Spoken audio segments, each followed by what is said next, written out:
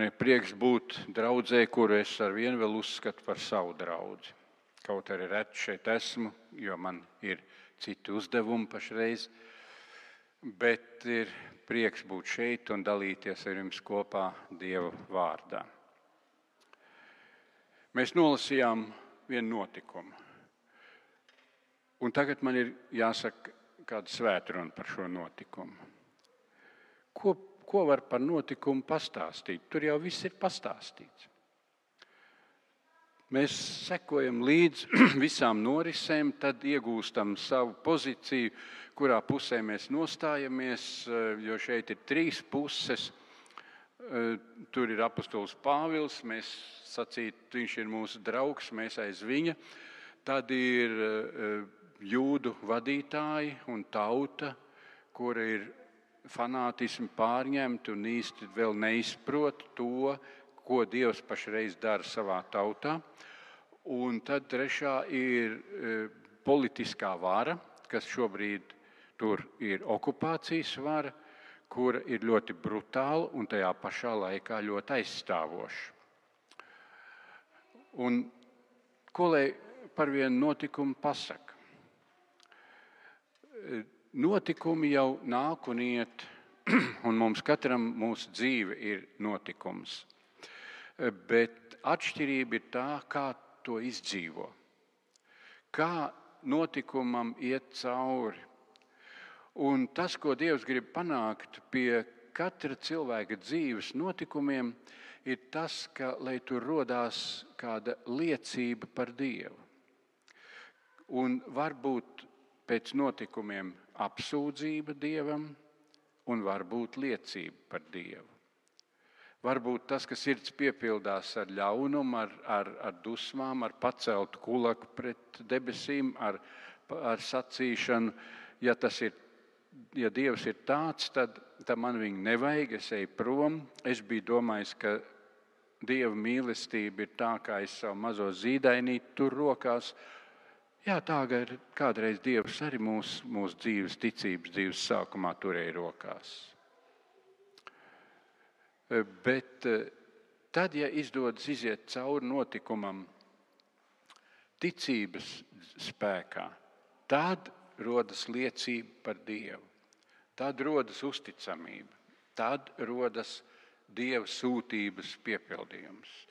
Tad rodas kaut kas tāds, ka Dievs var sacīt, tu kļūsti par manu darbarīku, nevien par manu auklējamu bērnu.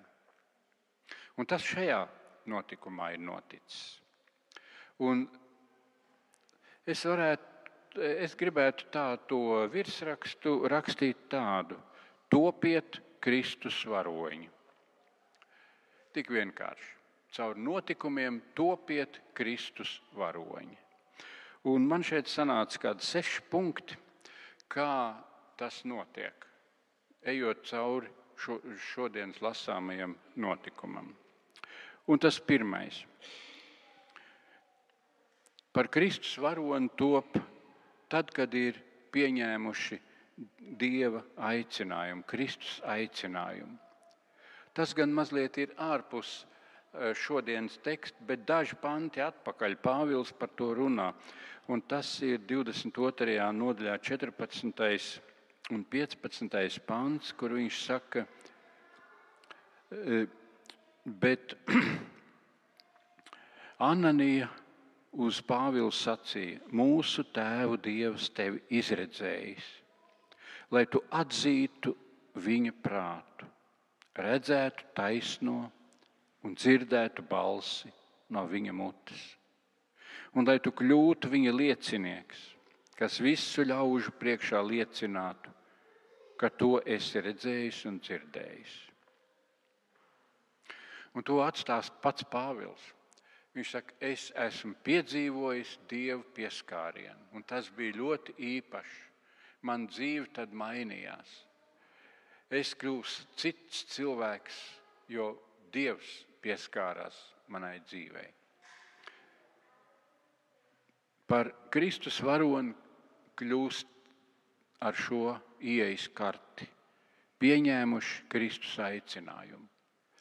Kristus pieklauvē un gaida mūsu atbildi. viņš uzrunā, bet viņš gaida, ka mēs spērsim pret soļus. Un man liekas, ka jūs droši vien visi varat sacīt, es arī zinu, tā ir patiesība. Kristus manā dzīvē ir ienācis. Un lai arī kā man gribētos sacīt, es sāku ticēt, bet ir jāsaka, tas kungs man iedēstīja to ticības stādiņu, un tas pēkšņi sāka augt. Tad, ziniet, pirmā pakāpe ir izturēta, lai taptu par Kristus varoni, pieņēmuši Kristus aicinājumu. Otrs. Gatavi apliecināt Kristu. Un apostols Pāvils par to jau šobrīd ir tas stāsts. Ja viņš būtu stāvējis klusu, sēdējis mājās pie televizora un noskatījies YouTube dievkalpojumu, viņš vienā mierā varētu nodzīvot līdz sirmam vecumam un nevienu nemanīts arī nomirt. Bet taisni tāpēc, ka viņš negribēja būt pasīvais, neredzamais, tas, kuru citi apkalpo. Viņš gribēja būt tas, kurš nes evaņģēliju, kurš pārstāv, kurš ir klāt tajās vietās, kur ir draudze. Jo, ja neviens nesanāk dievnamā, tad dievkalpojums diez vai notiktu. Tikai tad notiek, ja arī es esmu tur klāt, ja vēl citi ir klāt. Tad tas ir iemesls, lai noturētu dievkalpojumu, lai Dieva gars nāktu tajā vietā, lai Dieva gars no debesīm ienāktu pasaulē tik daudz vietās, kur svētdienās notiek dievkalpojumi, un tas izplatās kā tāds svaigs gaiss pāri visai mūsu tautai. Gatavi apliecināt Kristu. Un to mēs lasām atgriezies Jeruzalemē. Es templī Dievu lūdzot tiku aizrauts garā, un es redzēju viņu, Kristu. Viņš man teica, steidzies ātri prom no Jeruzalemes, jo viņi nepieņems liecību par mani. Un es sacīju, kungs, viņi zina, ka es esmu apcietinājis un šautis sinagogās. Bet tad viņš man sacīja, dodies ceļā, jo es sūtīšu tevi tālās pagānu zemēs. Viens cilvēks, kuram Dievs ir pieskāries, tā dabīgā reakcija viņam ir, es gribu apliecināt, kurš tagad ir mans dzīves kungs. Gatavi apliecināt Kristu. Vai tu to gribi? Vai es jau mēģināju, vai atpazīstu sevi jau šajā līnijā apliecināt Kristu? No maza līdz lielam, no skolas līdz darba vietai, ar vārdiem un ar savu rīcību, ar dziesmu dievkalpojumā vadot vai ar lūkšanas stundu organizējot, apliecināt. Es nevaru būt absorbents, kas viss tikai sevī savāc. Es gribu būt tas, kas caur kur izplūst. Apostols Pāvils šo otro izturēja. Viņš gribēja Kristu apliecināt.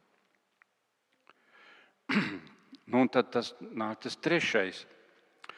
Ka apostols Pāvils savu dzīvi mēģina raksturot.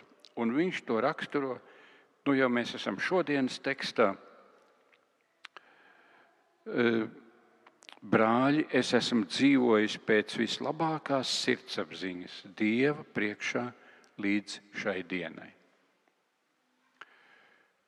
Tad tā ir kāda klusa dzīve, bez kādiem vēlētiem amatiem, bet tā, kur svētais gars ir varējis vienmēr iespaidot un sacīt, to tev nevajadzēja sacīt. Par šo ej atvainojies. Tagad celies un uzņemies to kalpošanu, jo tā ir priekš tevis.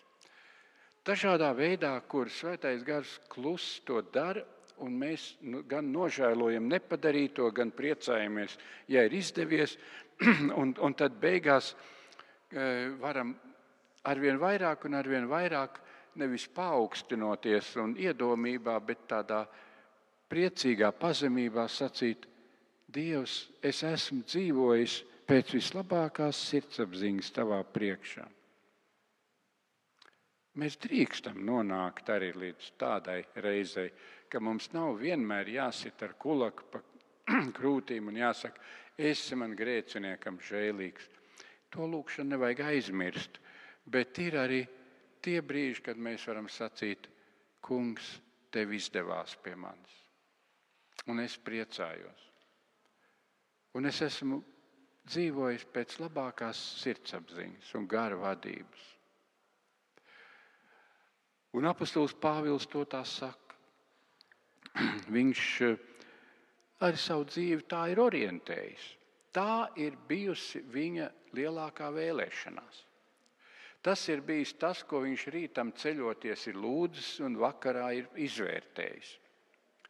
Tas ir bijis tas, kam viņš ir mēģinājis pakļaut savu ikdienas dzīvi, savus vajadzības un rīcību, to, ko viņš pērk un to, no kā viņš dzīvo, to, kur viņam velkās robeža, ka viņš saka: man pietiek, ka man nevajag visu pasauli.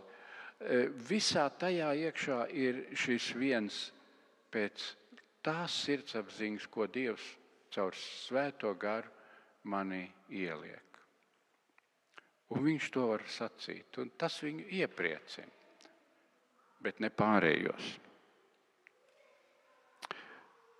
Un tad 4. Tad rodās problēmas.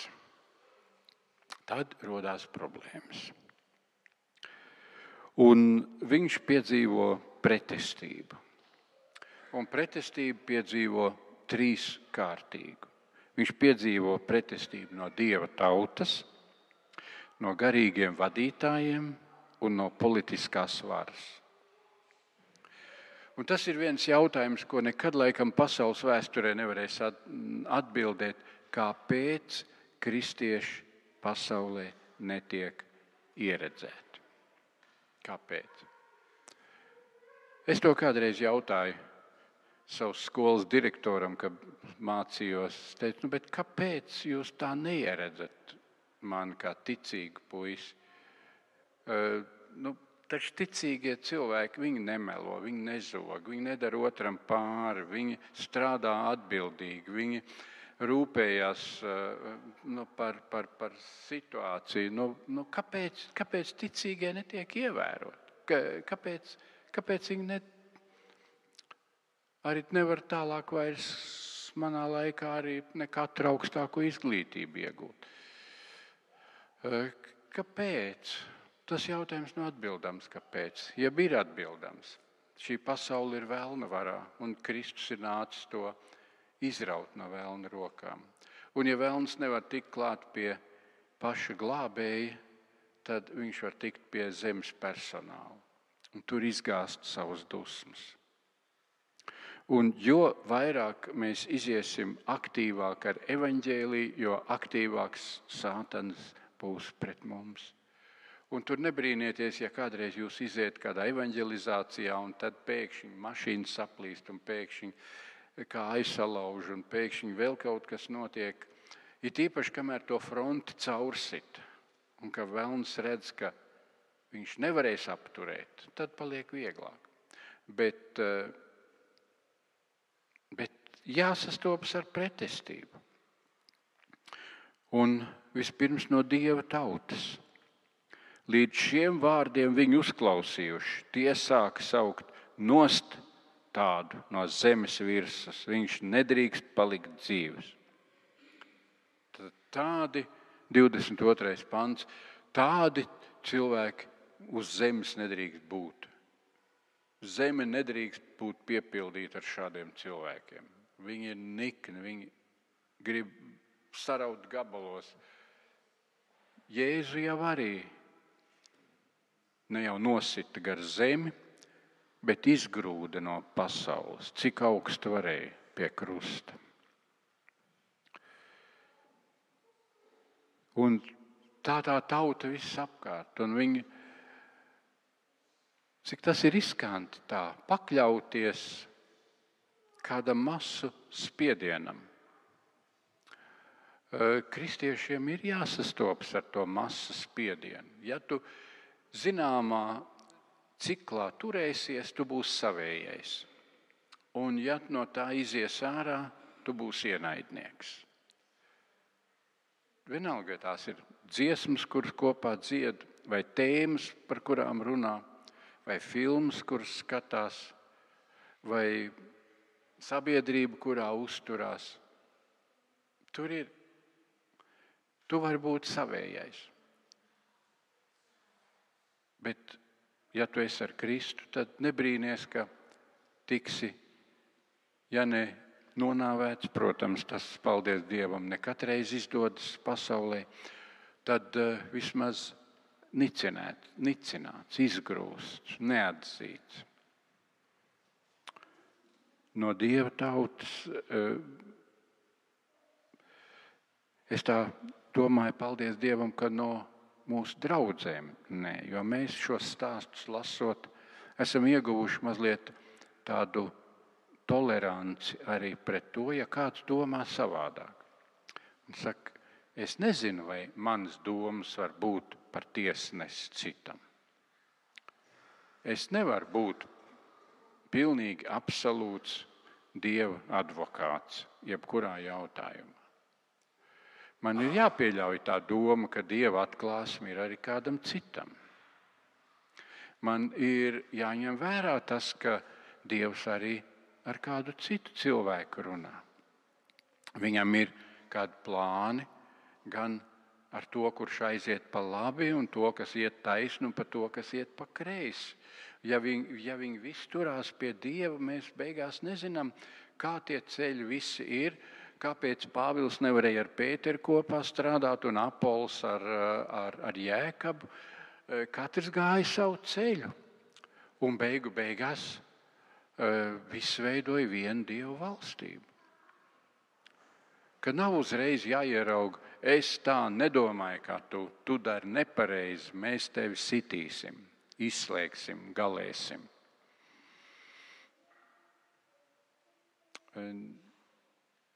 Tāda uzmanības zona iekrist fanātismā. Un fanātisms ir tas, kur vairs nedomā. Tikai tāpēc, ka visi es būšu tas pareizais viņiem līdzi. Vai arī otrādi. Tāpēc, ka visi iet vienu miera ceļu, saticības, sadraudzības ceļu, es būšu tas, kas pateiks un sameklēs kaut ko, kā parādīt taisnību, kas beigās sašķeļ, pazaudē mieru un drošību. Bet var piedzīvot pretestību no Dieva tautas. Otrs var piedzīvot pretestību no vadītājiem. Un tas ir uzlūkodams Sinedriju.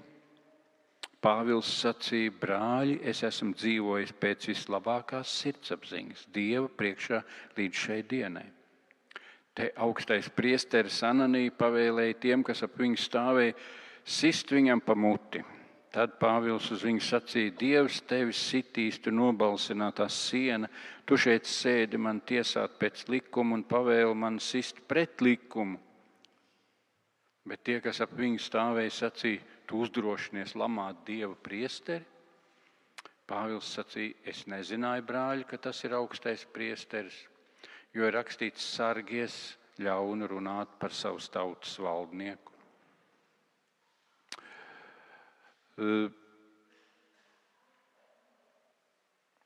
Jā, kā tas var būt, ka Pāvils nevarēja atpazīt augsto priesteri? Jā, tas ir ļoti dabīgi, tāpēc, ka augstais priesteris nenēsāja nekādus atribūtus savā ikdienā. Un tāpēc, lai jūdu tautā augstais priesteris nepaukstinātos par lieku, viņš savus priesterības atribūtus lietoja tikai augstos svētkos. Bet ikdienā viņš staigāja kā parasts jūds, kā parasts priesteris. Tas bija viens, kāpēc Pāvils viņu nepazina. Otrs ir tas, ka augstie priesteri bija uz diezgan ierobežotu laiku. Tāpēc arī runā par vairākiem augstiem priesteriem Bībeli, ka galvenais augstais priesteris bija uz īsu laiku ar to pašu nodomu, lai viņš nekļūtu pārāk iedomīgs, pārāk valdonīgs, pārāk noteicošs. Un tāpēc arī tā varēja tā būt, un tāpat bija arī jūdu tautas ideja neradīt viņu kā vienu ļoti pārāku, kuram ir viss taisnība vienmēr bijusi. Jo viņi visi ir cilvēki. Tāpēc Pāvils viņu nepazina. Bet viņš tik naidīgs bija, ka viņš pat neļāva lāgi nemaz Pāvilam runāt, ka viņš saka, sitiet viņam pa muti. Un tad Pāvils ar viņu runā. Viņš saka, tu nobalsinātā siena. Tur ir divas realitātes. Tā siena ir bijusi netīra, un tagad viņa ir balti uzkrāsota. Tas pats, ko Jēzus kādreiz saka, jūs staigājat pāri par nobalsinātiem kapiem, ka iet pa virspusi un liekas, viss ir ļoti brīnišķīgi un apakšā ir miroņkauli. Un tāpat arī šeit Pāvils uzķer un viņš saka, tavs raksturs ir kā tāda viena satrupējusi siena. Tas nekas, ja no ārpuses ir balti nokrāsot. Bet krāsa nekad nav bijis būvmateriāls, kas notur sabrukumā esošu sienu. Un viņš saka, Dievs tevi sitīs. Un ja var ticēt tam, kas ir rakstīts, tad tiešām arī pēc kāda laika šis augstais priesteris Ananī tika nogrūsts no jumta. Kāds fanātiķis viņu nogrūda no jumta un viņš nositās. Un piepildījās tas, ko Pāvils viņam bija sacījis. Un vadītājiem ir liela atbildība nepaukstināties, atbildība nedzīvot dubultu dzīvi, atbildība spēt saprast, kur ir taisnības līnija jāvelk, ja jautājumi ir jānoskaidro. Bet tiem, kas sevi par tādiem īstiem vadītājiem neuzskata, ir jāsaprot, dažkārt ir jāsastopas ar kādu netaisnību pret sevi. Un apostols interesanti, ka viņš varēja sacīt, tu esi augstais priesteris, bet es esmu tas, kas esmu dibinājis pagānu draudzes un noskaitīt visas draudzes, ko viņš ir dibinājis. Bet to Pāvils nedarīja. Viņš teica, es atvainojos, es gribēju dzīvot pēc tā, kā Dievs saka. Un Dievs saka, nerunā sliktu par savu vadītāju. Kaut arī vadītājs ir nobalsināts siena, nerunā sliktu par viņu. Tā ir Dieva kārtība. Pāvils tā pakļāvās. Un tad pieredzēt pretestību no politiskās varas. Un tad nāk tas 24. pāns. Komandieris pavēlēja viņu novest karaspēka mītnē, šaust un nopratināt, lai dabūtu zināt, kāpēc tie uz viņu tā kliedz. Jā, komandieriem, romiešu karavīriem bija uzdevums noturēt to dumpīgo jūdu nozari kaut kādā miera stāvoklī, lai viņi netrakotu un nesaceltos. Jūdi ļoti gribēja atgūt savu brīvību. un šur un tur vienmēr uzliesmoja kādas sacelšanās. Un tagad atkal kaut kas tur notiek, tauta kliedz, vienu sit, karavīri ir klāt, un viņi paņem to vainīgo, izceļ ārā, aizved, un tagad viņu sitīs, viņu šautīs. Piesien tad viņu pie koka un ar tām pļetnēm, kur galā ir svina bumbuļi, kapā viņu mies 39 reizes. Un man pārsteidz mazliet tas, ko apostols Pāvils šeit dara. Viņš pirmo reizi, vismaz rakstos, aptur šo sišanu. Mēs atceramies, ka viņš vairākas reizes ir ticis sists, tā šausts. Un tā viena reize, kur mums ir zināma, ir tā, ka viņš, laikam tas bija Efesu vai kaut kur tur Vidusāzijas draudzēs, ka pēc tam viņi abi ar Sīlu tika iemest cietumā. Un viņi tur dziedāja pusnaktī slavas dziesmas. Un tad bija zemestrīce, viņiem nokrita važas, cietumsargs gribēja izdarīt pašnāvību, jo viņš zināja, ka ja cietumnieki ir izbēguši, tad viņam ir nāve. Un Pāvils viņam sauc, nedara sev neko ļauna, mēs visi esam šeit. Un tad tas cietumsargs viņu aicināja ārā, un nomazgāja viņu brūces, un viņi visi kļūta tajā naktī ticīgi. Un man šķiet, ka tajā reizē, tajā naktī, kad viņi visi sēdēja pie galda un ēda, tad tas cietumsargs romietis, viņš ar viņiem prasīja, no kurienes te jūs esat, kas jūs esat, pa ko te jūs tā sasit, kas tad tur bija. Un tad viņi pastāstīja, un Pāvils saka, jā, es esmu no Tarsas, no Kilikijas apgabala. No Tarsas, to es no ievērojamās romiešu pilsētas Tarsas, no Kilikijas. Tā jau tu nemaz neesi no Jūdejā dzimis. Nē, es neesmu dzimis Jūdejā. Es esmu tepat Tarsu dzimis. Bet paklau, bet tad taču tev ir romiešu tiesības. Jā, ir, un kas? Bet tad jau tev nemaz nedrīkstēja sist. Ak tā, un man neviens tādas likums nav stāstījis. Nekad nav bijusi darīšana ar tiesu, ar visām apsūdzībām. Un tādu. Nē, klausies, nedrīkst vien romieti. Romiešu tiesības ir augsta lieta. Nedrīkst nevienu tiesājošu spriedumu iznest, ja nav bijusi tiesa. Otrkārt, nedrīkst tiesāt, neļaujot pašam aizstāvēties. Treškārt, nedrīkst neviens spriedums tikt piespriests netaisnā kārtā. Un ja tev tas ir noticis, tad tev ir izdarījuši pāri. Tu zini, ka par to tavi sitēji var tikt atlaist no darba. Tas būtu tas maigākais, kas ar viņiem var notikt.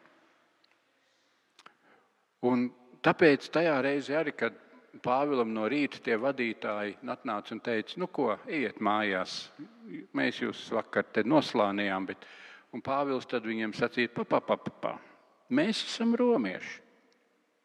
Jūs mūs esat situši kā romieši.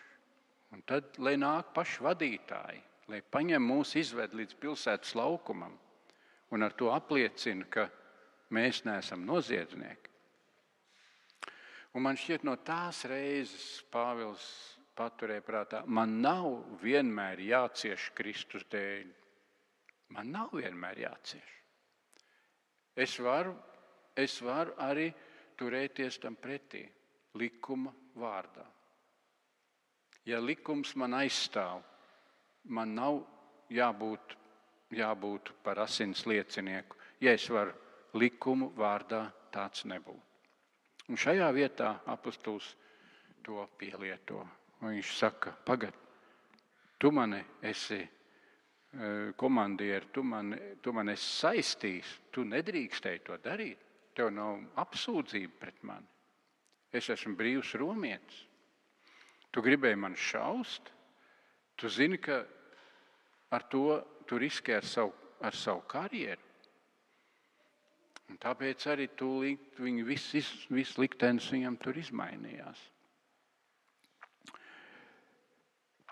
Un tas ir tas nākošais punkts, ko varētu tā arī sacīt. 4. ka viens Kristus varonis ir tiesīgs izmantot visas savas tiesības un izmantot situāciju. Ka nav vienmēr jābūt tam, pret kuru jebkura vara var darīt, ko viņa grib. Bet mums ir kaut kādas iespējas, kur robežās mēs drīkstam rīkoties.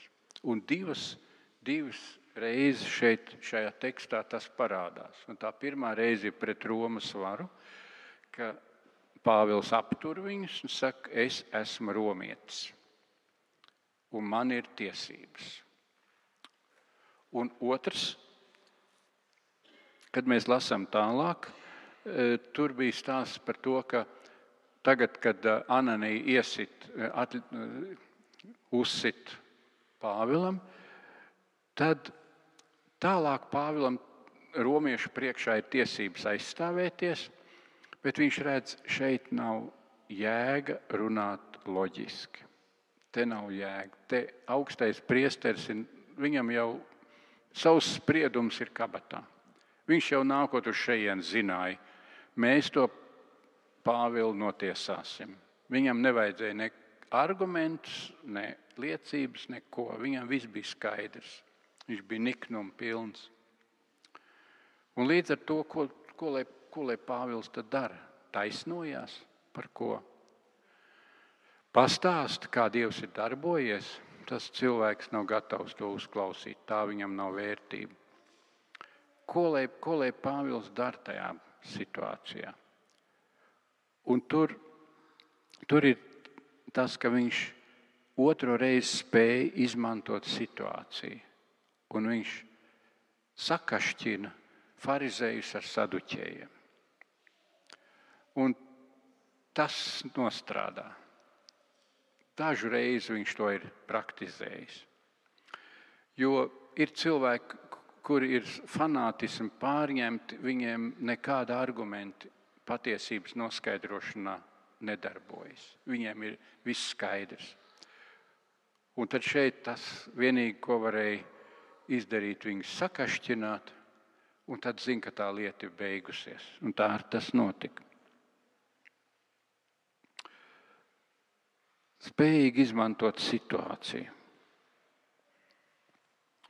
Un nākošais, Pāvils parāda savu raksturu. Un topot par Kristus varoni, viens no pašiem svarīgiem punktiem ir raksturs. Raksturs. Un es strādājot ar mūsu 100 garīdzniekiem, esmu šad un tad ļoti nopūties par to. Talants ir, enerģija ir, spējas ir un raksturs nojauc darbu. Raksturs ir tik ļoti nepieciešams Dieva valstības darbā. Un kur mēs šeit ieraugam apostoļa Pāvila raksturu? Dažos punktos. Un tas viens punkts ir tas, ka viņš nesagumst visos uzbrukumos, kas viņam nāk virsū. Viņš nesagumst, viņš ar vien turās stipri, loģiski, iet cauri, nemēģina nekādā veidā samazināt savu spriedzi. Arī mēs varam vēl atcerēties, ka viņš bija Romā un cietumā, un tad tur ir tāda piebilde, un ka viņi gaidīja, ka viņš dos tiem apcietinātājiem naudu, tad varētu viņu atbrīvot. Viņš nedeva naudu. Viņš zināja, man lieta ir taisna, es kukuļošanu nenodarbošos. Šeit, kad mēs 23. nodaļā lasām, uzlūkodams Sinedriju,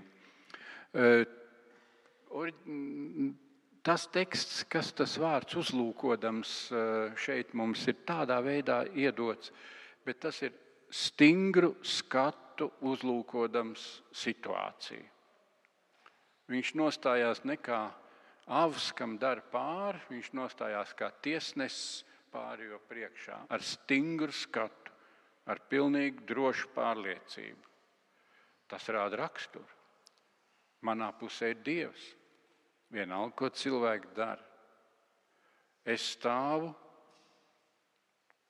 Lutera svarīgs teiciens kādreiz, es te stāvu un citādi es nevaru.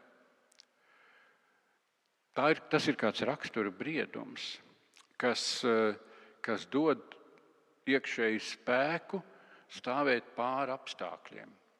Tas nerodas pats no sevis. Tas ir darbs ar savu raksturu, darbs ar savu uzticēšanos Dievam, darbs ar savu ticību un aicinājumu. Tas viss ir jāizaudzina, lai taptu par Kristus varoni. Otra tāda iezīmīga vieta šeit ir tas, ka tad, kad viņam iesit pa muti, viņš, nezinot, ar ko viņš runā pēc amata, viņš izsaka to savu skarbo teicamo. Jā, viņš arī var izteikt skarbu teicamo, un viņš nepārkāpja nekādu robežu. Ananī bija kā nobalsināta siena, un kurš zobenu paceļ, tas no zobenu krīt, saka pestītājs, viņš varēja kaut ko tādu arī pateikt. Jā. Bet tad viņš atzīst, ka kaut arī viņam bija taisnība. Šī situācijā viņš tiek aicināts pazemoties. Zināmā mērā lūgt piedošanu. Un ne tāpēc, ka viņš būtu kļūdījies, bet tāpēc, ka viņš saprot, raksti to saka. Es neesmu kļūdījies, bet tāpēc, ka Dieva vārds to saka, es palieku zem Dieva vārda, nevis zem savas iedomības. Lai taptu par Kristus varoni, pievērsiet uzmanību raksturam. Un beidzamais. Viņš piedzīvo atbalstu. Un dīvainā veidā viņš piedzīvo atbalstu no romiešu varas, ka Dievs ienaidnieku ieliek Pāvilam par atbalstu. Tad, kad tauta viņu gribēja templī saplosīt, karavīri viņu izrāva ārā no turienes un aiznes. Nevarēja viņu nemaz aizvest, ļaužu dēļ viņu aiznes līdz karaspēka mītnē. Otrajā reizē, kad Sinedrijā izcēlās lielais skandāls starp saduķējiem un farizējiem, atkal bija tāds troksnis, likās, ka to Pāvilu saplosīs. Karavīri paņēma Pāvilu un ienes karaspēka mītnē iekšā. Dažas nodaļas tālāk, kad atklājās, ka kādi grib nogalināt ceļā no karaspēka mītnes līdz templim, un vajag tikai Pāvilu, lai tur ved, tie vīri viņu nogalinās, tad romiešu karaspēks bija tas, kas sapulcināja, kurš deva pavēli, tur laikam bija 200 vai cik milz cilvēkiem, naktī vest uz Cezariju un tādā veidā izbēgt no šī ļaužu naida. Un Pāvils bija pārsteigts. Ienaidnieki ir manā pusē. Viņi tā kā Dieva eņģeļi. Nekad nevar zināt, kādus eņģeļus Dievs atsūtīs palīgā. Bet Pāvilu tas stiprināja. Un viņš varēja sacīt, Dievs no negaidītas puses nāk man palīdzību. Un otra palīdzība viņam nāk naktī, kad viss tas tracis ir beidzies, diena ir beigusies. Viņš nav brīvs, viņš ir sagūstīts, bet viņš var iet gulēt. Un nākamajā naktī tas kungs viņam piestājās un sacīja: esi drošs. Kā tu par mani esi liecinājis Jeruzalemē, tā tev jāliecina arī Romā. Un šis vārds tik ļoti sasaucās ar šodienas lozungu, ko Guntis lasīja sākumā. Savu mieru es jums dodu, nekā pasauli dod. Un Dievs nomierina un saka: esi drošs, es esmu ar tevi. Es esmu ar tevi. Un tapt par Kristus varoni ir arī sagaidīt un piedzīvot to, ka Dievs šādu vai citādi saka: esi drošs, es esmu ar tevi. Un vēl nākošais teikums nāk: kā tu liecināji, tā liecini. Un iedod nākotni un saka: tu nemirsi, tev nav vēl viss mūžs beidzies. Atceries, ka tad, kad tev Ananija uzlika rokas un teica, kad Jēzus tev sūta pie pagāniem un ķēniņiem un kam par liecību, tas tagad piepildīsies. Tagad tu būsi liecinātājs augstākajam līmenim. Komandieriem, ķēniņiem, ķeizariem, no vienām rokām pie otrām. Tu būsi daudz ieslodzījumos, bet tu varēsi vairākus gadus vadībai sludināt evaņģēliju. Vai viņi pieņems vai nepieņems to, bet tas būs tavs uzdevums. Un tāpēc arī tālāk, kad nākošajā rītā un tā tālāk, kad Pāvilam ir jādod kāda, atkal viņu ved uz kaut kurienu un pratina, un tad viņš var droši sacīt, tur būs tā situācija, ka Fēsts laikam bija tas, kurš sacīja, mēs to cilvēku varētu atlaist, viņam nav nekāda nozieguma. Bet Pāvils teica, es piesaucu ķeizaru, es piesaucu Romu, es gribu, lai mani Romā tiesā. Tas ir, teiksim, tā kā šeit mēs varētu sacīt, es gribu, lai man tiesā Eiropas cilvēktiesību tiesa, nevis es neusticos šai tiesas sistēmai. Kaut kāda analoģija tāda. Kāpēc viņš to teica? Tāpēc, ka Dievs viņam pateica, tev ir jāiet līdz Romai, un tur jāiznes evaņģēlijs. Tapt par Kristus varoni nozīmē nevien tikai ciest, bet tas to nozīmē. Nevien tikai darbs, grūts darbs ar sevi, savām domām, atziņām, vērtībām. Tas to nozīmē, bet tas nav vienīgais.